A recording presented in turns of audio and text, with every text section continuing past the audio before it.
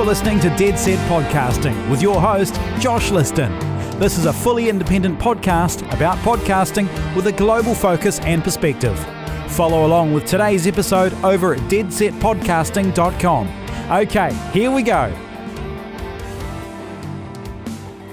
Hey guys, so I'm just jumping in between episodes, not to talk about acoustics, but just to talk about a frustration that myself and I'm sure other people have been feeling in podcast world. And I'm going to start with a specific, point, and then move to a broader point. In the last 24 hours, I've been rejected by Upwork for the second time to set up a profile to edit people's shows. I've edited 1,000 shows over the last decade, and I'm editing shows for people at the moment, both volunteer and paid work, as well as my own shows still.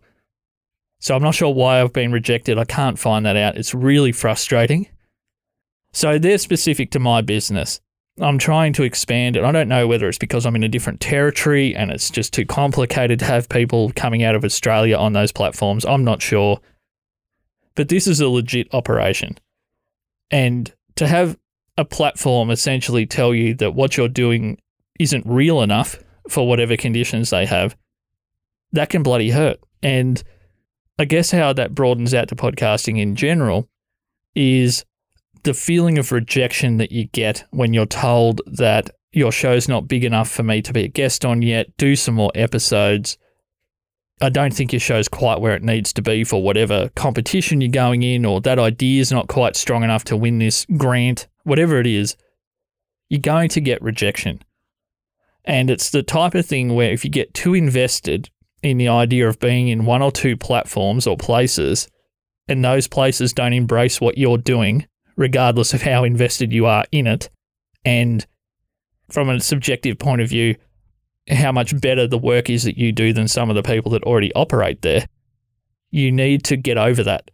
You need to be able to step away, realize it's not the end of the world, like I had to tell myself twice yesterday and then again this morning with Upwork, who have rejected me again, that it's just one platform. If they don't want my work on there, I'm not going to keep fighting that. That's just how it has to be. The first time I was rejected by Upwork several months ago, I was really angry and I didn't deal with it, and it knocked me back for a couple of days. I just stopped looking up other platforms that are similar. I didn't go to their competitors. I'm like, well, they're just going to reject me too for some reason.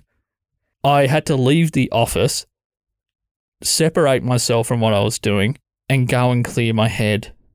And as a podcaster, you're going to face rejection. You're going to be told your show's not good enough. You're going to be told either directly or through a platform's terms of service rejection letter, be it personal from a human being or impersonal from a machine, that for whatever reason, what you're doing is not up to scratch in a particular place or platform. So where I'm going with this is, I understand those feelings. I'm having them right now, retelling this story. That feeling of hurt, rejection of, what do you mean my work's not good enough? Like, that is just blood boiling. And what I did to get over that was I left yesterday and I said, does what an automatic response letter from a platform, does that define the work that I do? Does it really matter that Upwork don't, for whatever reason, think I'm a suitable candidate for their platform? Do they think that I can't possibly be producing work at a high enough standard coming from a different part of the world? I don't know. But that doesn't define the work that I do in Dead Set Podcasting, my show Punching Sideways, or any of the podcasts I've done in the past or in the future.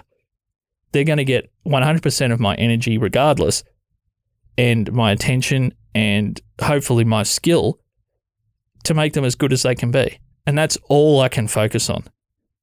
So if you're out there and for whatever reason you're just feeling a little bit rejected this week or dejected, just know that it doesn't impact the quality of the thing that you make. That can always be great and can always be even greater.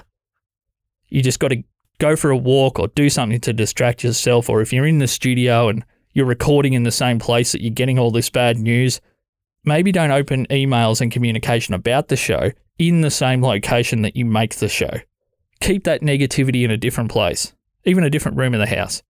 That can all make a difference. I just wanted to share where I'm at, guys, and I'm probably past the point of wanting to bother with Upwork. Obviously, they don't think that what I do is good enough. So we'll see what happens there, but just be proud of what you're making and block out that external noise as much as you can. One opportunity rarely will define your podcast, but your hard work long term and attention to detail and the fact that you're trying to keep it fun and positive, that will impact the long-term success of your show and also the enjoyment that you and the audience get out of the show. Okay, you can support this show by going to buymeacoffee.com/deadpod, at Joshua C. Liston on Twitter, Instagram and Facebook.